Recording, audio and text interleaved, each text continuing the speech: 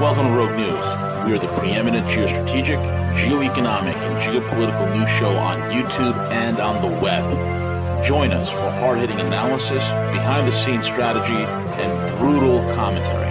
Find out why many consider us the place to get their news and information. Check us out at roguenews.com. Follow us on Twitter at RealRogueNews, Facebook, and most of the popular podcasting apps. Most of all, remember to subscribe, like, comment, and share.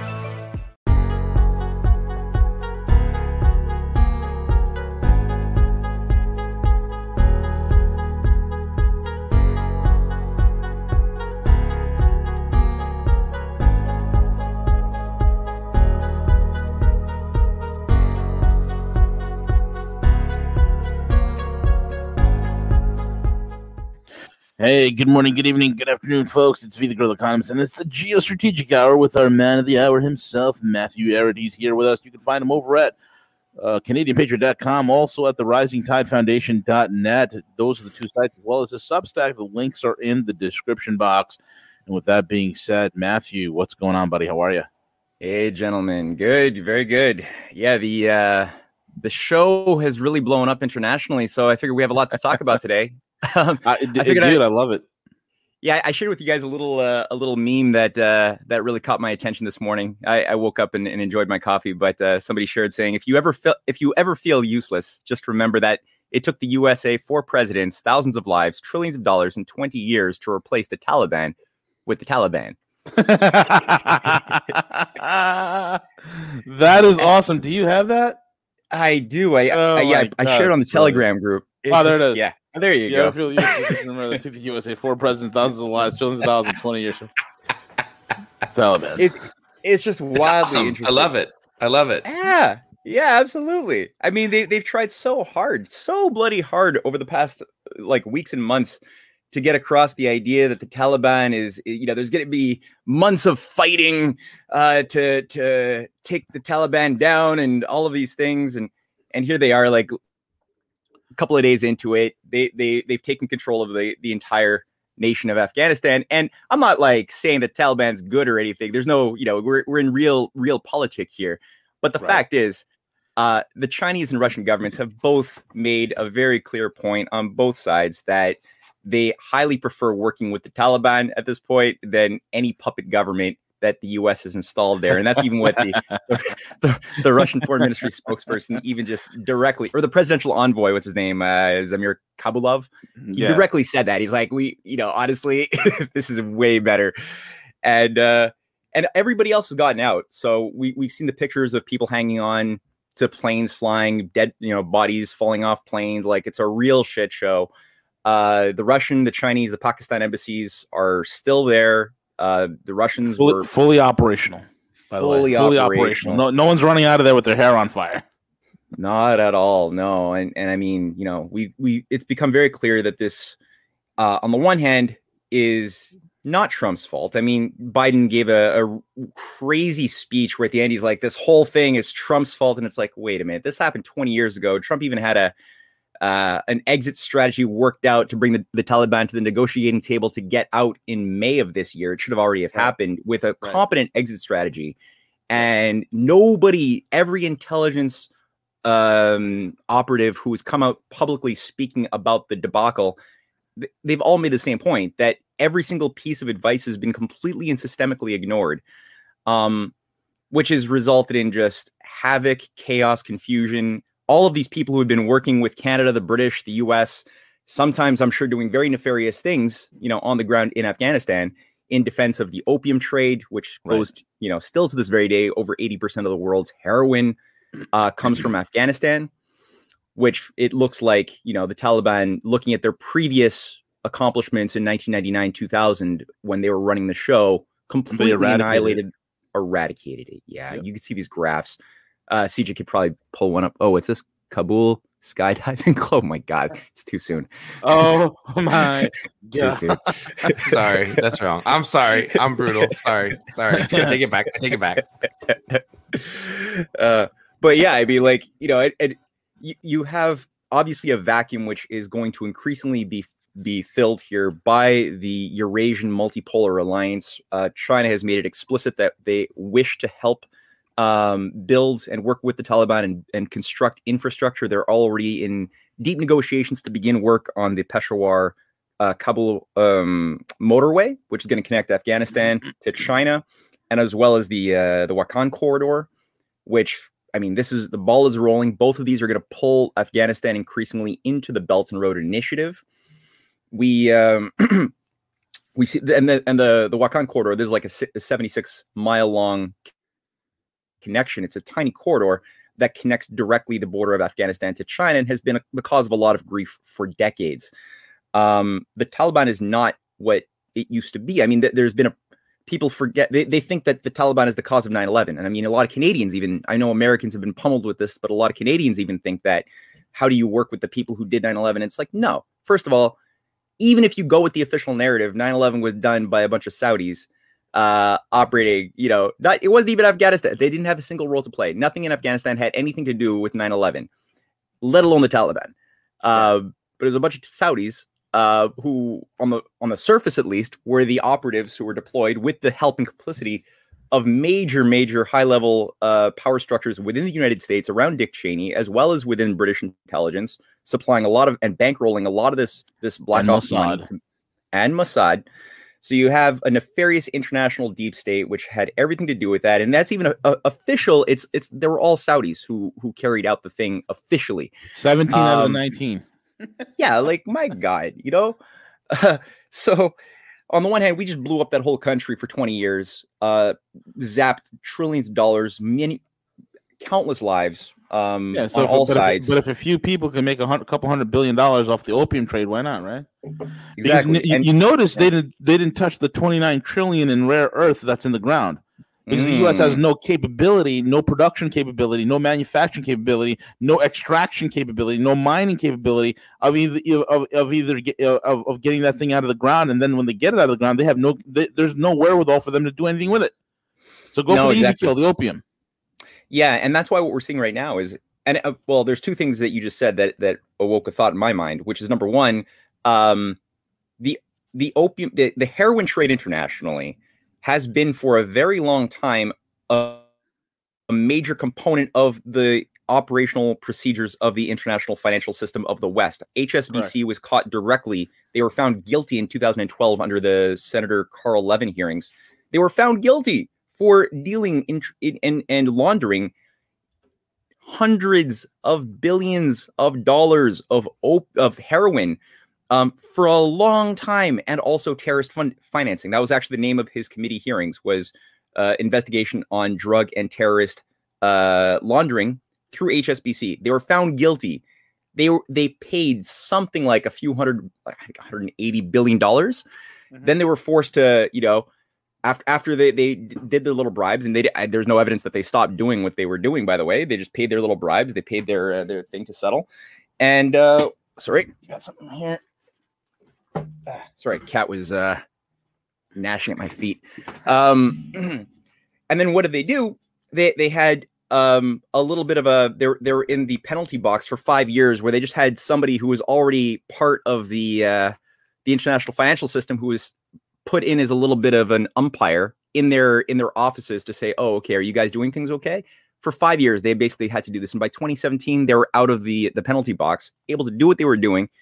And I mean, HSBC, what is this? Is this Chinese? A lot of Americans think, oh yeah, China's running the world. Look, they've got things like HSBC, Hong Kong Shanghai Bank of Commerce.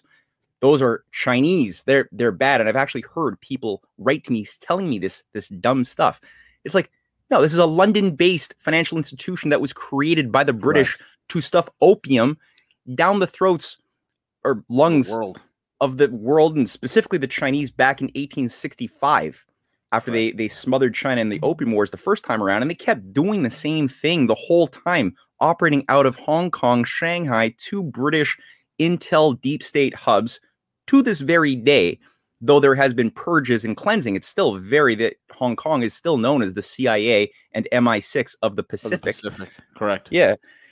And HSBC runs to this very day. Like, if China really was this totalitarian behemoth, the way many of their detractors say, then they wouldn't have allowed a foreign London-based bank to run and control and emit a third of Hong Kong's currency. If you go to most currency banknotes in Hong Kong, it's printed by HSBC Bank.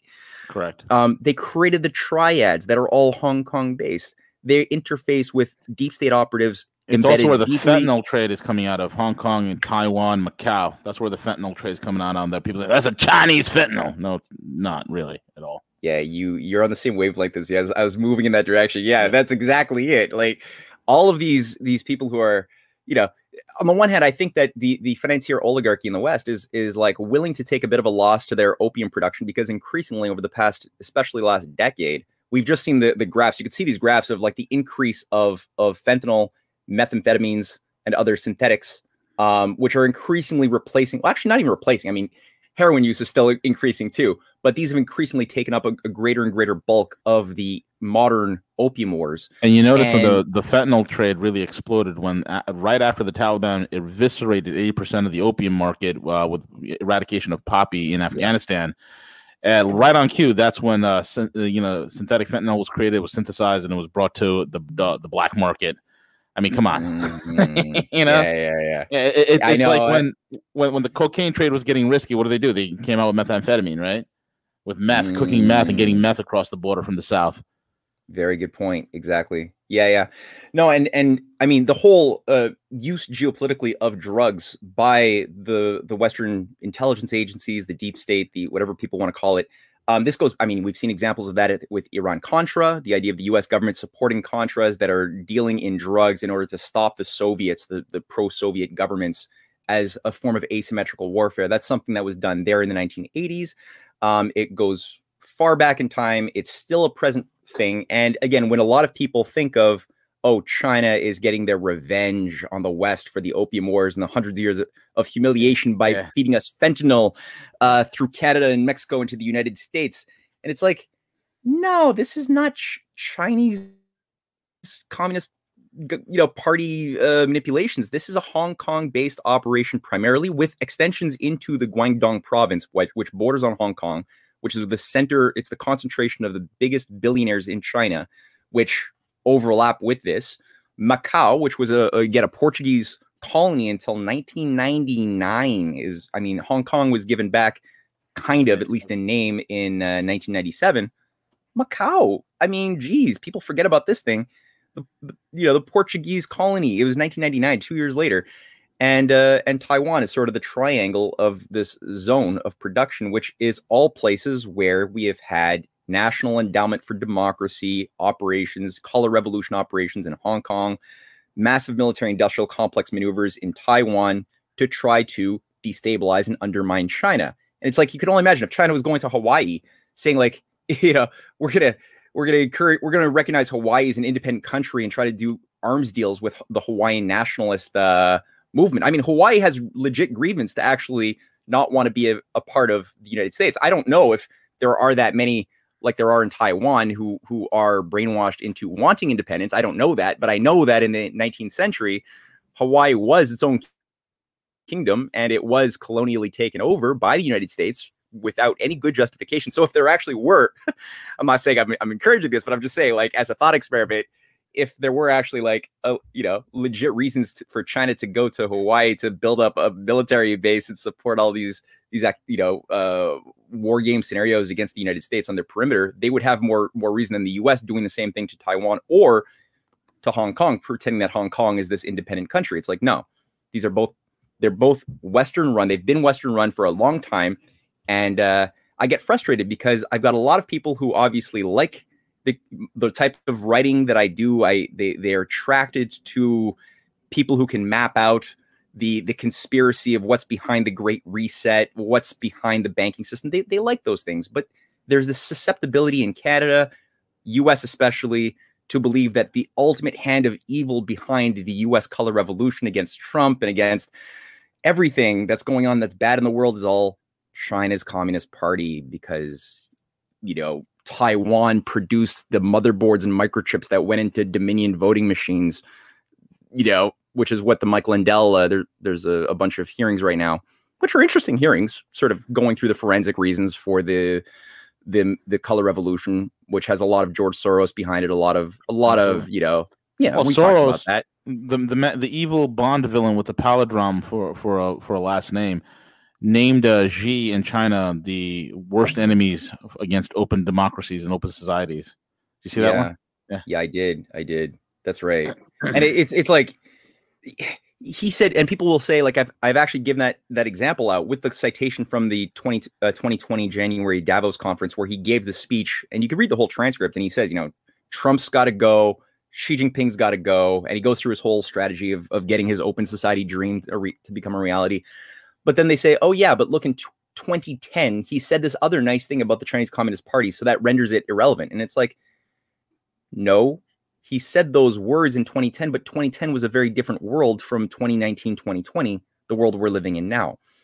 And, if you actually look at what China is the only country, not the only at this point, others have joined, but they were the first country to officially kick out George Soros, expel him for life, shut down all of his open society operations in China way before anyone else did. We were all sleepwalking into the New World Order back in the 1980s. Everybody, was drinking the Kool-Aid. Even, China was going, Russia was going down the Gorbachev, Yeltsin, perestroika, glasnost. Perestroika. Yep. Yeah, they were going down that whole privatization, dismantling the Soviet Union corridor, and the West had already been essentially captured. The dead bodies of Bobby Kennedy, John F. Kennedy, Enrico Mattei, overthrows of nationalist leaders who were anti-NATO, pro-nation state like Charles de Gaulle had already happened, in 1969. Kissinger and the Trilateral Commission with all of their little systems analysis cyborgs who believe in Alvin Toffler's third wave had already done their coup d'etat inside of the Western governments of Europe and North America. And China had the wits. I mean, they played along. I mean, they screwed up too. When they started opening up, they made their share of missteps and allowed a lot of this poison into China in the 1977, 78, 79 period. There's actually a new paper. It should be published this week on how China's Gorbachev was flushed. But, they didn't know what to do exactly. How do you overcome the cultural revolution, all of this abuse that had happened for a very long time? How do you start building a modern society from a feudal or agricultural based society? And they made, again, a lot of mistakes. They had allowed Milton Friedman to come to China as one of the earliest scholars to give presentations to all of the young elites. They allowed Alvin Toffler, who I just mentioned, to come in as well, the author of The Third Wave and Future Shock. He was touring China. They even allowed some of their disciples, like this guy Zhao Ziyang, who became the Secretary General of the Chinese Communist Party for 2 years. He was going to be the heir apparent of Deng Xiaoping. He was going to run China. Right. And he was a disciple of Alvin Toffler and of Friedman. He met them many times. He was bringing in Samuel P. Huntington's theories into the school system. They were translating all of these Western neoliberal theories into Chinese and spreading them to the elites.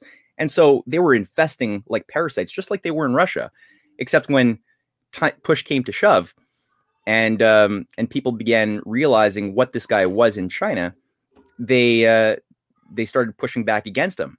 And when they started getting pushbacks, all of a sudden you had Gene Sharp, who was invited in from the Albert Einstein Institute. And I think everybody should know who Gene Sharp is. The author of how do you start a revolution? And this is like a color revolutionary founding father. This is a guy whose designs have been used as the blueprint to effectuate color revolutions all throughout Philippines in the 80s and throughout the 90s and Georgia and Ukraine. It's Gene Sharp. I don't think he's still alive, but he was on the ground during Tiananmen Square organizing with the National Endowment for Democracy, with Zhao Ziyang, who owned 2 think tanks. He sponsored one, Soros's China Fund, and the Institute for the Reform and Opening Up of China. Zhao Ziyang, right? Top guy, working directly in bed with Soros. And the idea of Tiananmen Square was going to be, okay, let's start with a grievance, because, Zhao Ziyang had already brought in tons of free market privatization policies in a very sloppy way. They were trying to turn China into a cheap market exporter for US dollar stores and Walmarts. There was a lot of inflation. Students couldn't pay their tuition. It was workers weren't being paid properly. So there was a ferment, for people who wanted to feed themselves. And there were protests that began very peacefully. And then suddenly people started observing that there were, just like in Ukraine, during the overthrow of both nationalist governments that were pro-Russia in Ukraine in the Orange Revolution and Part 2, all of a sudden there were like these masked anarchists, these people with Molotov cocktails. Certain people, there's pictures of some of these like radical, they're like young mobsters or something with guns. And we're discovering later that these were being facilitated by people like James Lilly, who was the CIA operative who became the U.S. ambassador running and managing a lot of this.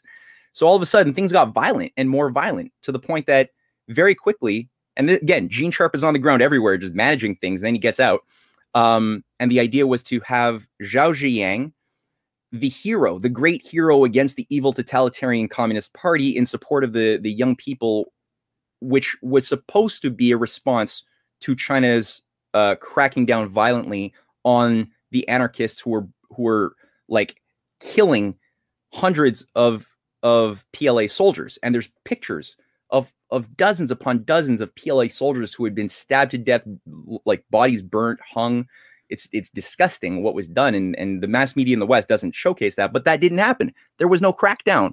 Nobody actually died as a massacre. That's been there's maybe 200 to 300 people max. And a lot of them, again, were PLA soldiers who weren't even really armed. They were just they had like batons getting lit on fire. So, on the one hand, Zhao Ziyang, who was trying to like go out into the people and say like, no, the government is wrong. You are right. We will stand together. The Chinese, Communist Party elders are looking at him thinking, what the fuck are you doing? Right. So the Operation Yellowbird. You know about Operation Yellowbird. Tell the guests what Operation, or the audience what this is. Sure. Operation Yellowbird was first beta tested in the first revolt, the first political revolt that happened in Myanmar, aka Burma, right? And it was tried there, where it was trying to bring down and depose the elected government over there, and at that time it failed. So then it was exported over to Hong Kong, I believe in like the mid 80s. And in the mid 80s, NGOs were brought in, and you had all sorts of dissident movements, student movements, because they love to go after the college students to indoctrinate them, get them into, hey, it's an us against them. It's this decrepit old system, a bunch of, terrible individuals ruling over you, and you need freedom.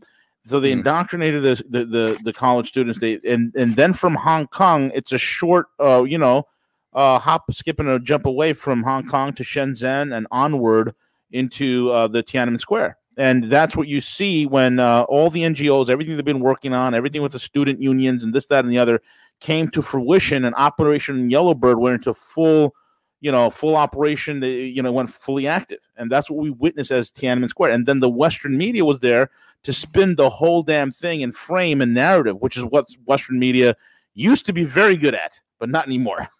No, they're getting sloppy. They're getting arrogant. And one additional aspect to this Operation Yellowbird that I think has a lot of value is that it was also part of the escape plan. So after the thing was aborted and they realized they couldn't get their bloodbath and their regime change in China the way that they wanted to, what do you do with all of these agents provocateurs who have been working for you? Do you let them get arrested by the CPC and then spill the beans in interrogation of what's been going on? No, you can't do that. You flee them to Hong Kong and Taiwan.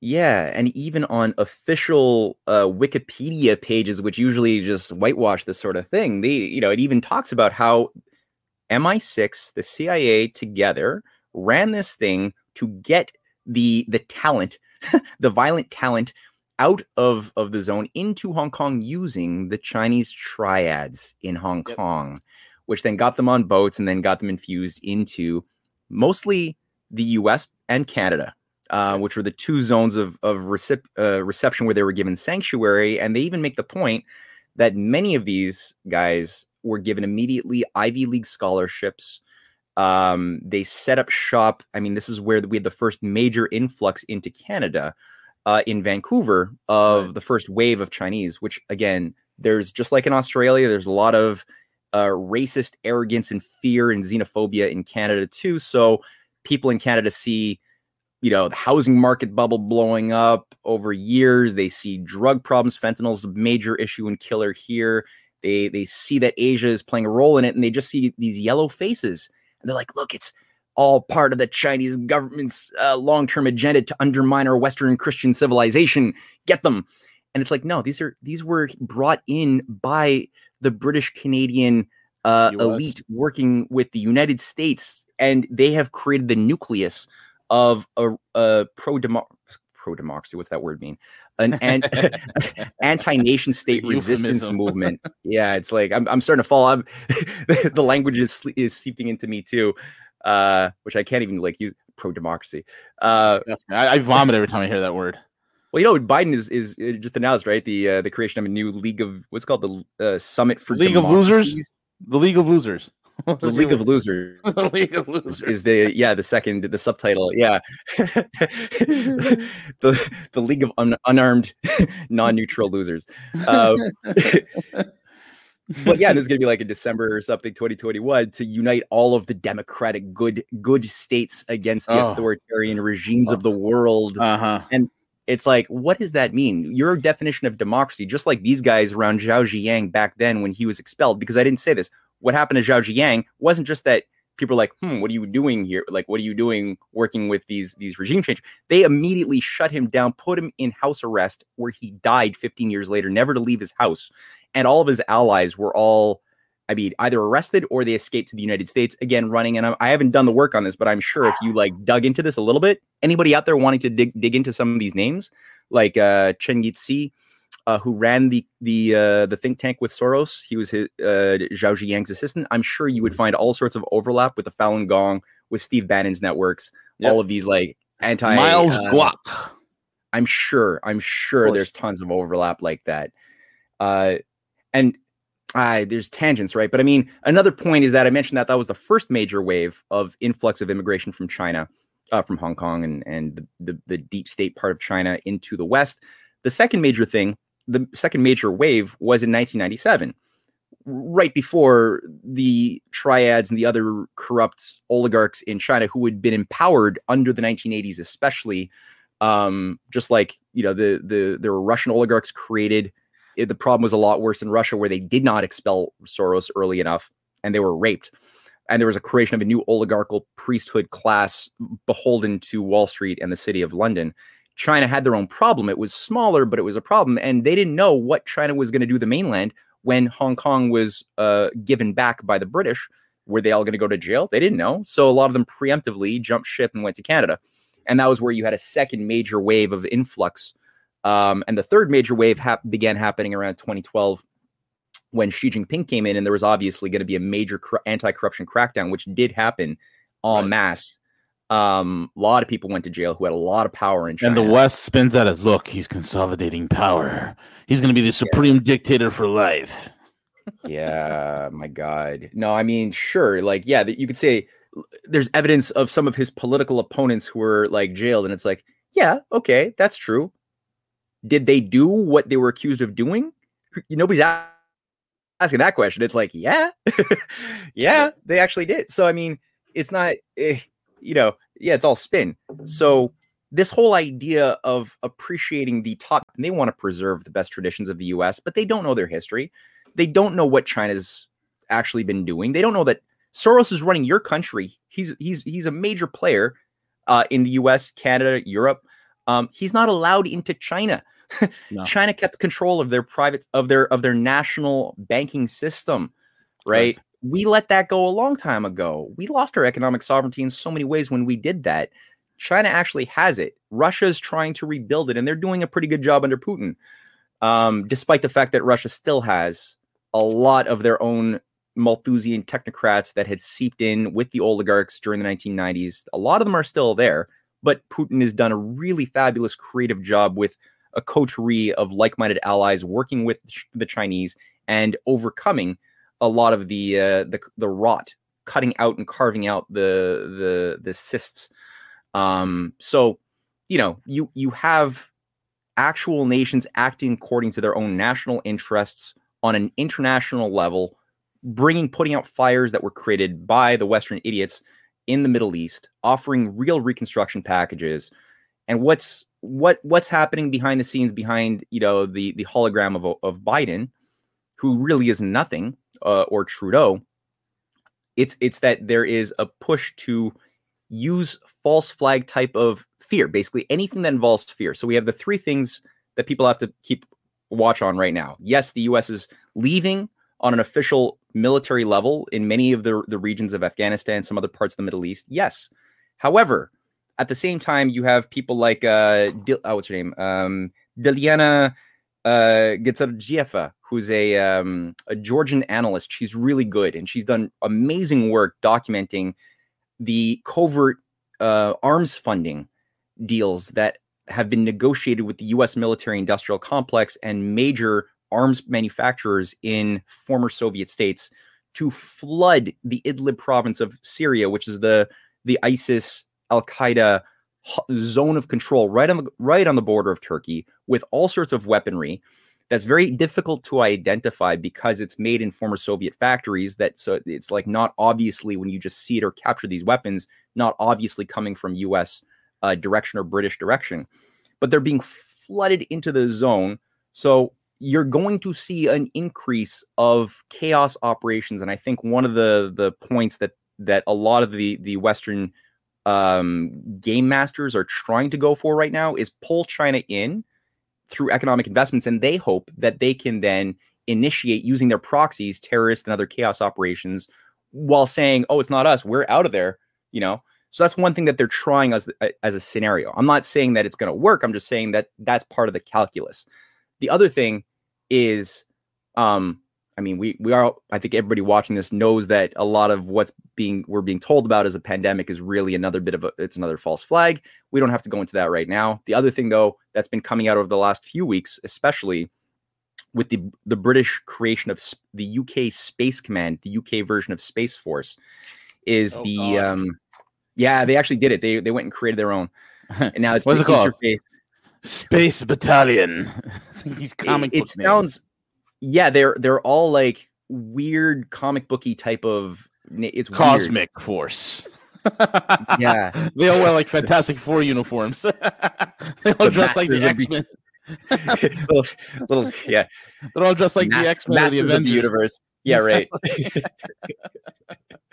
Oh my god. Well, it's totally. Matt, could you do me a favor? Could you delineate? I think a lot of people get confused on this, right? They don't know the rudiments, the real backstory of this, and they rely on stupid internet blogs and this, that, and the other, with people who have zero experience in real life in dealing with this kind of stuff.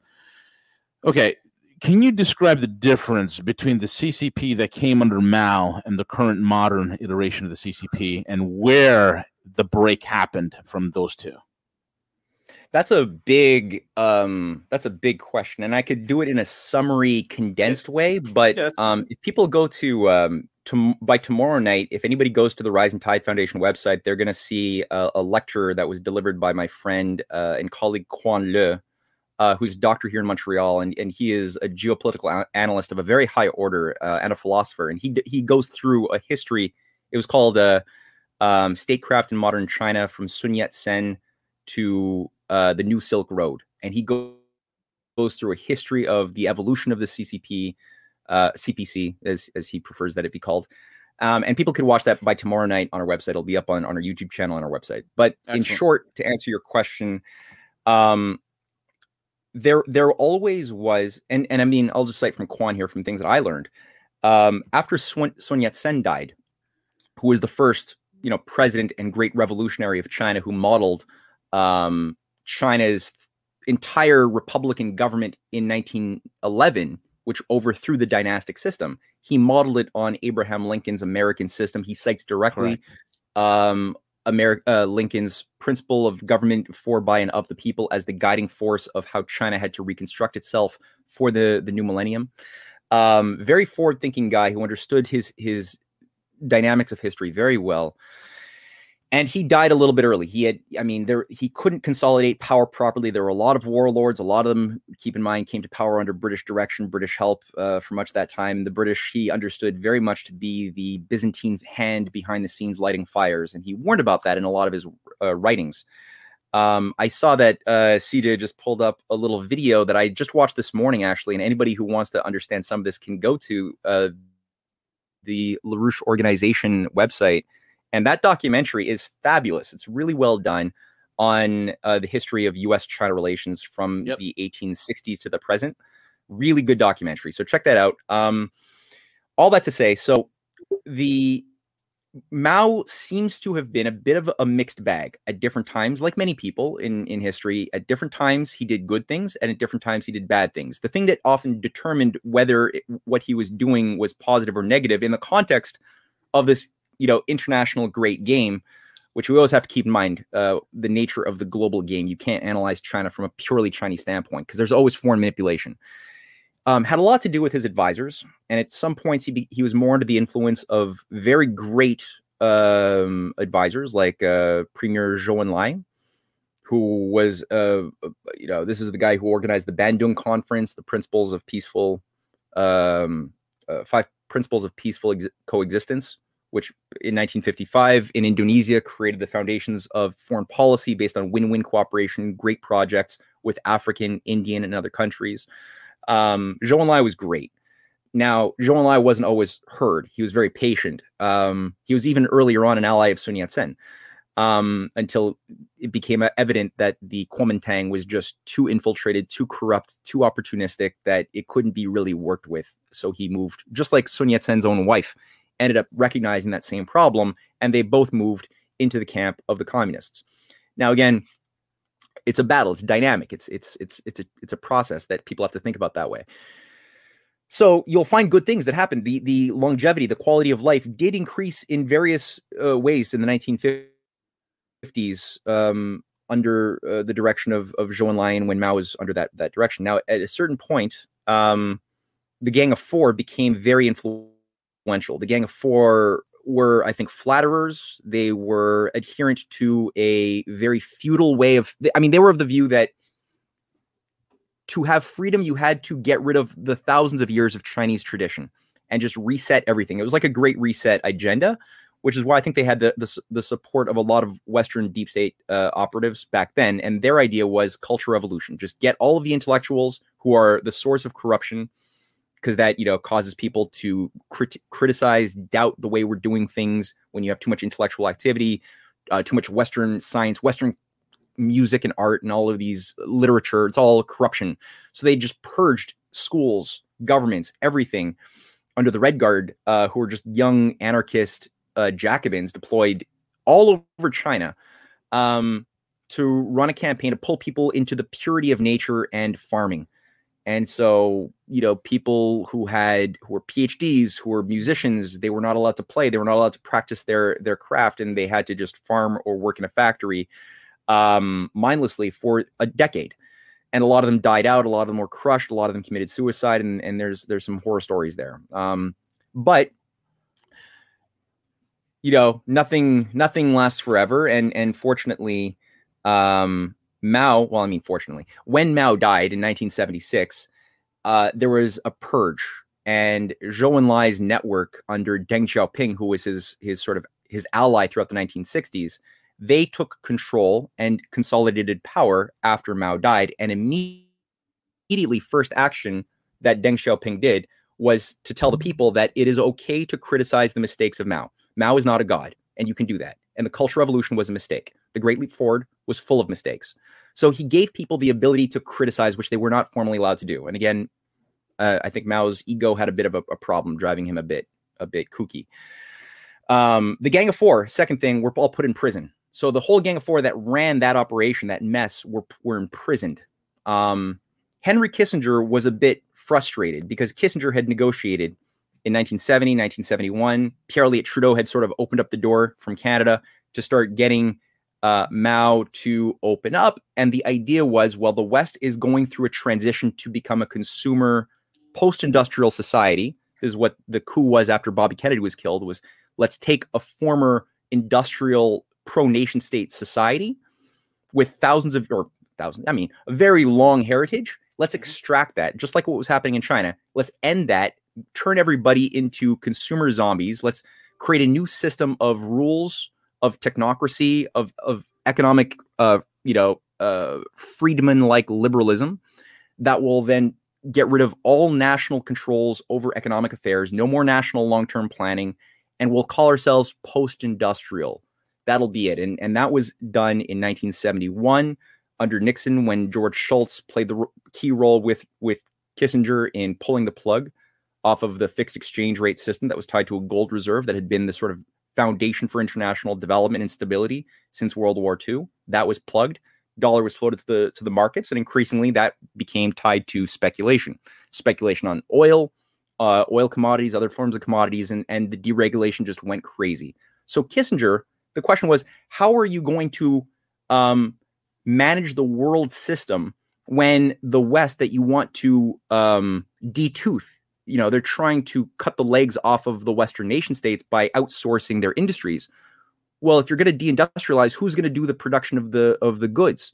Well, that would have to be China. It would have to be the poor countries that would produce, but they would never themselves develop. They would just create special economic zones on the coasts that would be cheap labor factories for cheap exports, where they would import raw materials and semi-finished goods into China. They would then convert that into something finished and then export that. They would never consume it or increase the peasants' standard of living. Right. So that worked really well with the Gang of Four agenda under the Cultural Revolution of just a fixed state. Instead of just having agriculture, they could have a few controlled zones of factories, but really no change, no big projects. And Michael Billington, who is a researcher who I think played a role in the script for that documentary that's being played on the screen right now, he wrote a wonderful article that I cite from in my new piece that's going to go up on Zhao Ziyang, where he makes the point that even the Trilateral Commission themselves had a major conference in China, in Beijing, in 1981 or 82, to stop and prevent those around Deng Xiaoping who wished to evoke large-scale development projects like the pro-nation builders of China who wanted to go with the Zhou Enlai program for what was called the four modernizations. That is modernizations of agriculture technology, industrial technology, space, and pure science and defense. Those were going to be the things that drove the economy, just like JFK's space program had a top-down effect of transforming every other element within the economy. That was their idea, and there was a fight over who would control the definition of what this would be. So this is a very hot period from 1977 to all the way to 89. But this whole period is hot. So Kissinger is trying to do everything possible to pull back, to get them back into that Gang of Four mentality of cheap production. You can make money, create a rich upper class. And so who was brought in? I mentioned earlier, you had Milton Friedman brought in. You had Alvin Toffler. Again, Toffler is a very influential guy. Newt Gingrich was a disciple of Toffler, but so was a lot of like Klaus Schwab. And in fact, I'm just going to read a quote just to get a sense of this. People think of the Fourth Industrial Revolution as some sort of a new thing. It's not. And the Trilateral Commission, which hosted this Beijing conference under David Rockefeller in 1982, had said that we have to keep China stuck in labor-intensive modes of production, not capital-intensive national planning. And that was very clear. But this is what Zhao Ziyang stated at a Beijing conference on October 9th, 1983. Keep in mind, people think, again, Fourth Industrial Revolution is a new thing. No, this term goes back to Toffler, and it was tied to the idea of cybernetics, the third wave, and systems analysis, that you could control systems, that human beings had nothing sacred. There was nothing inalienable in individuals. They were all just little robotic machines to be controlled because they adapt to their controlled environments. Who controls the environment? The master class above the show. It's like Plato's example of the allegory of the cave, right? Who controls what the people latched onto the cave wall believe is reality? It's who controls the shadows that are being cast and the sounds that are being made from above. That's how these guys think. So Zhao Ziyang stated, whether we call it the fourth industrial revolution, 1983, whether we call it the fourth industrial revolution or we call it the third wave, these Western writers, and he's referring to Toffler and Friedman, all believe that Western countries in the 1950s and 60s reached a high degree of industrialization and are now moving to an information society.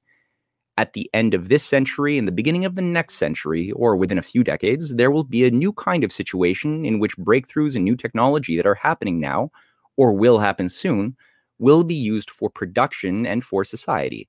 This will bring a new leap in social productivity and thus a corresponding set of new changes in social life. This trend is worthy of our attention and must be carefully studied based on our actual situation. And he goes on to describe how his view is that science should be, in Zhao Jiang's mind, there's a fight over what will science be. How do you define science? What do you define the purpose of science? In people like Toffler, Zhao Jiang, and Kissinger, and Zhao Jiang is very clear. The science policy for China must be artificial intelligence, bioengineering, and computer tech. Those three things. And in his view, the idea was China and other third world countries could achieve the what's called the third wave, the fourth industrial revolution, which is, okay, I should say something first. Okay, so Toffler's view of the third wave is that there were three waves. All of human civilization can be categorized into three thoughtless waves that just have a force of evolution unto themselves. There's nothing to do with human planning. No human thought or intention is a guiding force. It's just a force of evolution in his theory system. Does he believe it? I don't think he does, because I know who he works for. But in the theory, it's that the first wave was the agricultural feudal age, where we had feudal political systems and culture associated with just simply being an agricultural civilization. The second wave happened more recently, about 400 years ago or 300 years ago, with the Industrial Revolution, where we began using steam power and machines. And sorry, that's my Oui, monsieur, oui. French. Oui. That is like the latte alarm. It's time for a latte. I like it a lot. All right, let me take a sip of my. Or a Actually, I have a latte. latte right here. I have a latte right here. You jest, but it hit home. It hit home. So the second wave, you start using now industrial activity to produce for people, and the associated political structure that Toffler says goes with is representative democracy and nation states.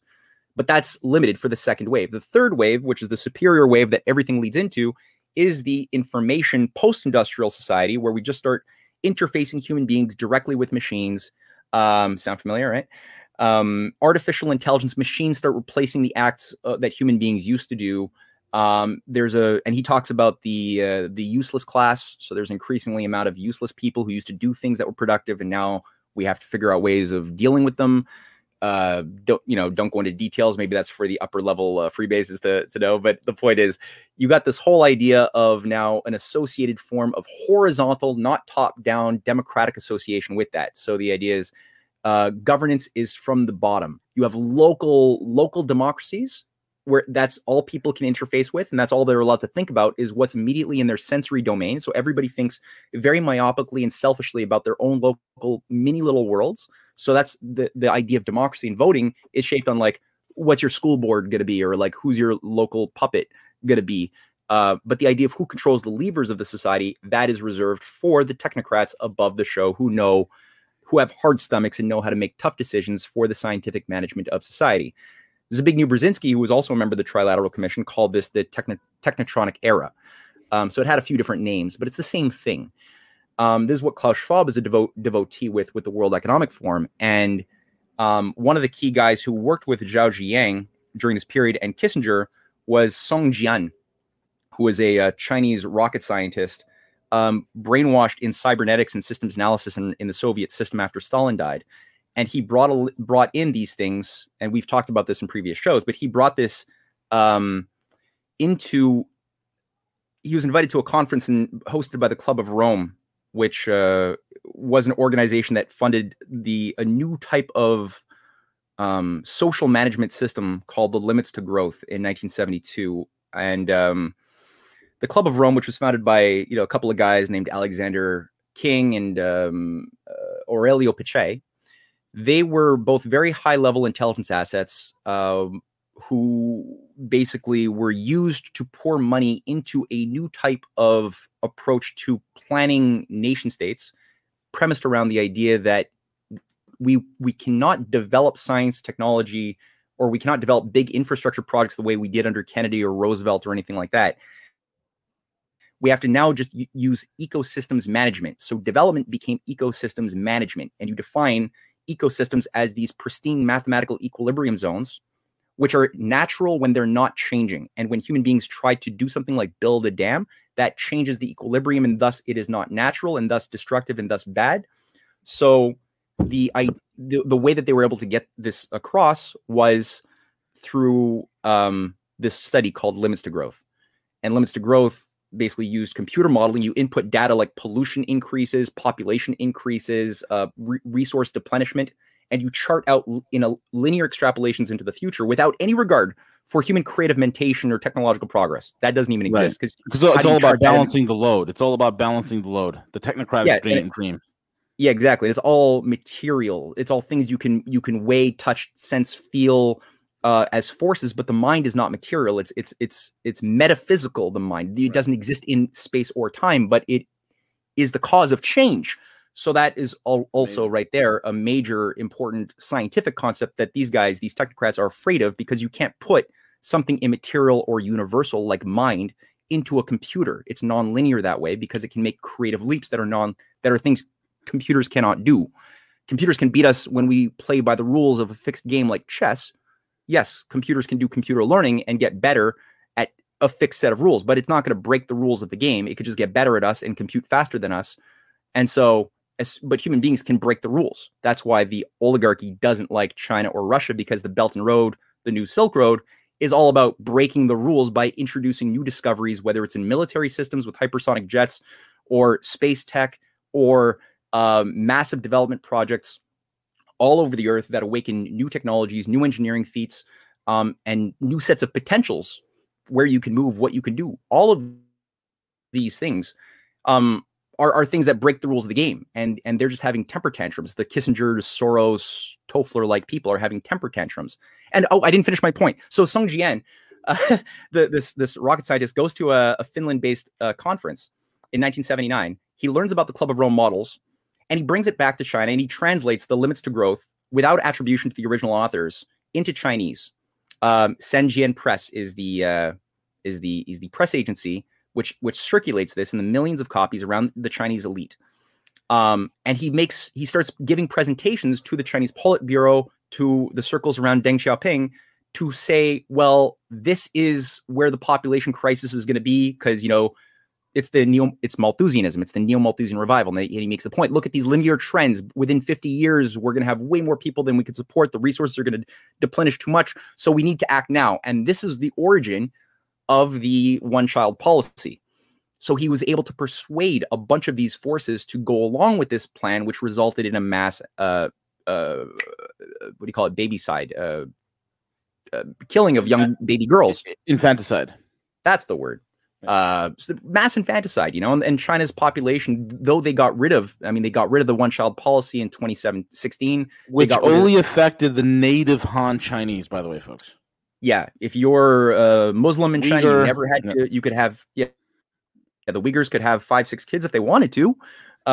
It's just that the Han Chinese unfortunately had this thing, but it came in from the Club of Rome. It's not this is my point. It's not a Chinese evil population control policy. The Chinese have been trying to overcome and heal themselves from that for a long time. It came from ideologues from the Club of Rome and the cybernetics groups of the West who brought this in, brainwashed and confused a lot of people who didn't know how to think about this properly. And that's what made this thing such an atrocity. And to this very day, now you can have 3 children in China. They've increased it again. And so they're trying to overcome it, but there's still a crisis. They're still they're way under social replenishment levels.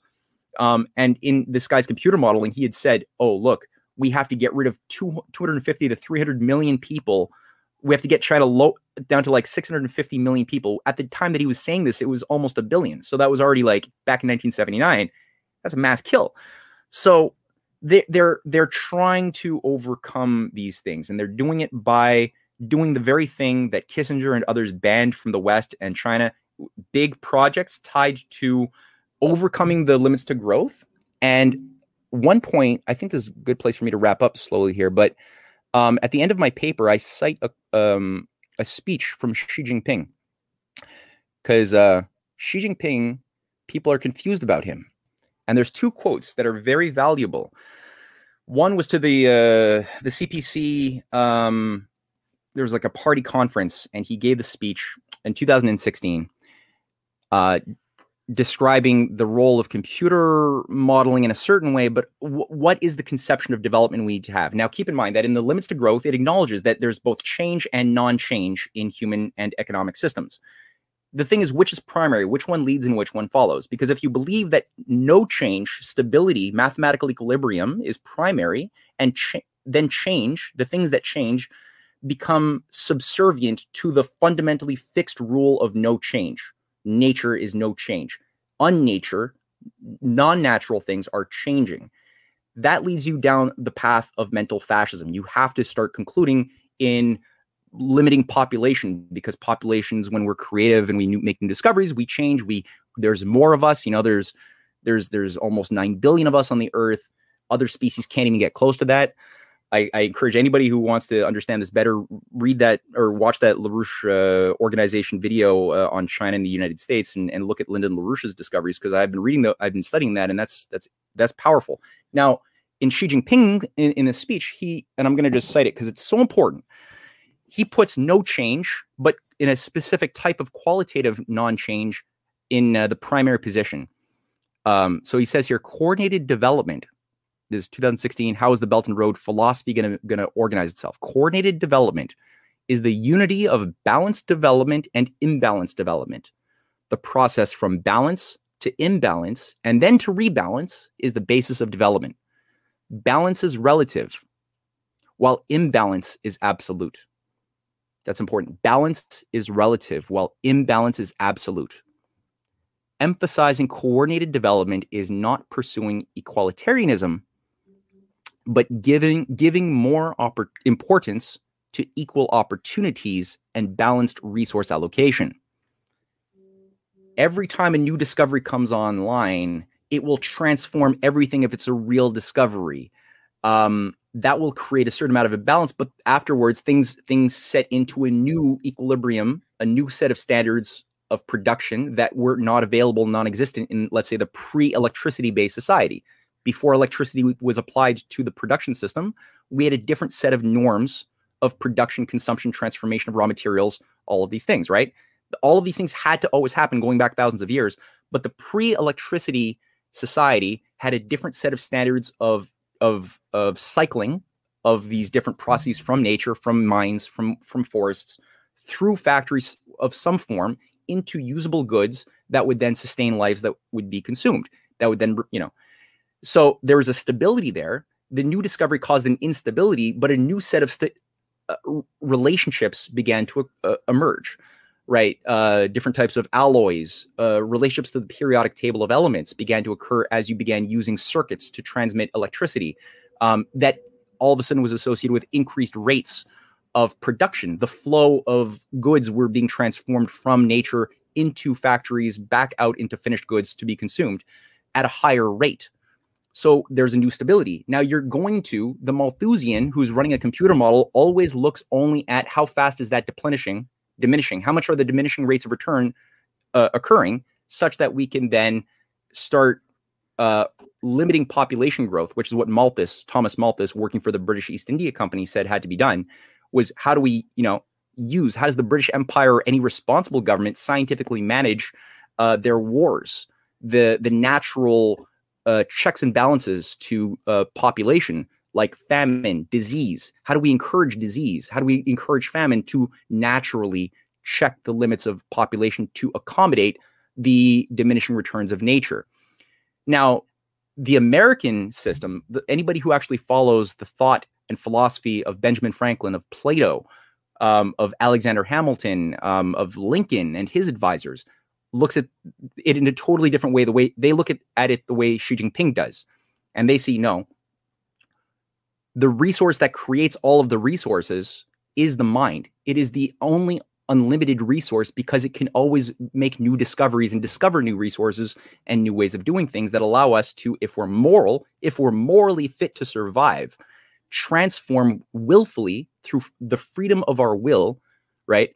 Our behavior in relationship to the universe, such that when we do so in the correct natural way, the universe responds by allowing us to sustain more people at a higher quality of life and more potentials to live according to their minds instead of the brute force of their physical labor, the way other animals or cows have to live, right? Cows and other things are fine, but they're not going to come up with a new discovery of like planting your grass more, vitamin rich or something like that. It's just that they're bound to the limits of nature, and their populations will be regulated according to their genetics and whatever nature gives them. If there's a drought, they will die.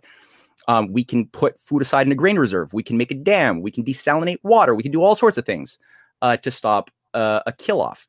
We can build a missile defense system against asteroids. We don't have to build it against humans. We can do those things.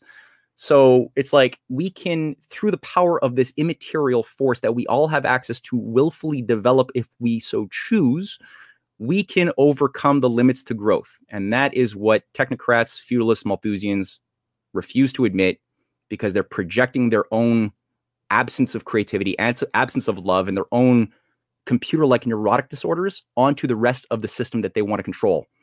And to the degree that we act like they want us to act, we act like them, we cannot refute them. We cannot refute artificial intelligence or anything else because we're being trained by our schools, by our everything, to just act like hedonistic little calculating machine beasts. So that's where I would sort of wrap it up.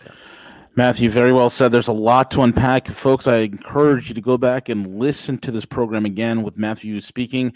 Make sure you have your notebook out and take some notes. And also for a real deep dive into all of this that are very key, vital points of information for you to get the height, the breadth, and the width of this entire thing that we're talking about here day after day, week after week on Rogue News, especially when Matthew's coming on. You need to go to the risingfoundation.net, risingfoundation.net. The link is in the description box. I call it the modern day geopolitical, geostrategic, geohistoric Library of Alexandria. It's virtual. It's online. You can go there, read the articles, download the articles, copy and paste the articles, share the articles. Get yourself a first-class education in the realm of geopolitics. Don't waste your time repeating and rehashing and retweeting axioms and tropes put together by guys who are just internet scholars and keyboard jockeys who really have no real work experience. They don't know the subject matter. They haven't toiled in the books. I mean, there's a reason why Matt's sitting in front of a library, all those books behind him. That's he read all that. Okay, he read all that. He's being honest. The hope is to honestly do it. It's not a green screen. It's not a green screen. Yeah, Matt, that's not a green screen. Yeah, no. It's not a green screen. Okay, folks, that's the real deal. So get a good grasp and understanding, and also check out the video that we're playing. I want you guys to check it out in your free times. Listen to it. Go to sleep listening to it. Whatever you got to do, digest it. It is there. You need to understand what the framers of this Constitution, what they fought for in 1776, the American system. What is that? What is that? And once you grasp what that is, then you too will fight for it. Then you too will want that, not just for this country, but for the entire world. Matthews, thank you so much for coming on, man. Thank you for sharing this with us. And once again, folks, follow him. The links are in the description box, CanadianPatriot.com, RisingTideFoundation.net. as well as Matthew Ehret's Substack. It's all there. Subscribe to all three of his sites. Amazing work. Amazing. He's a real brain trust, so we're very privileged to have him here. And with that being said, folks, hit the thumbs up button. It helps with the algos. YouTube is doing their best to suppress us. They've consistently blocked us at 3,400 views, even though we're getting 10, 12, 15,000 views. We're capped at 100,000 subscribers, even though we were north of 100,000 for quite a while. So do your best, help us with the thumbs up, and really does help us fight the algos. So thank you so much for listening in. CJ, take it away.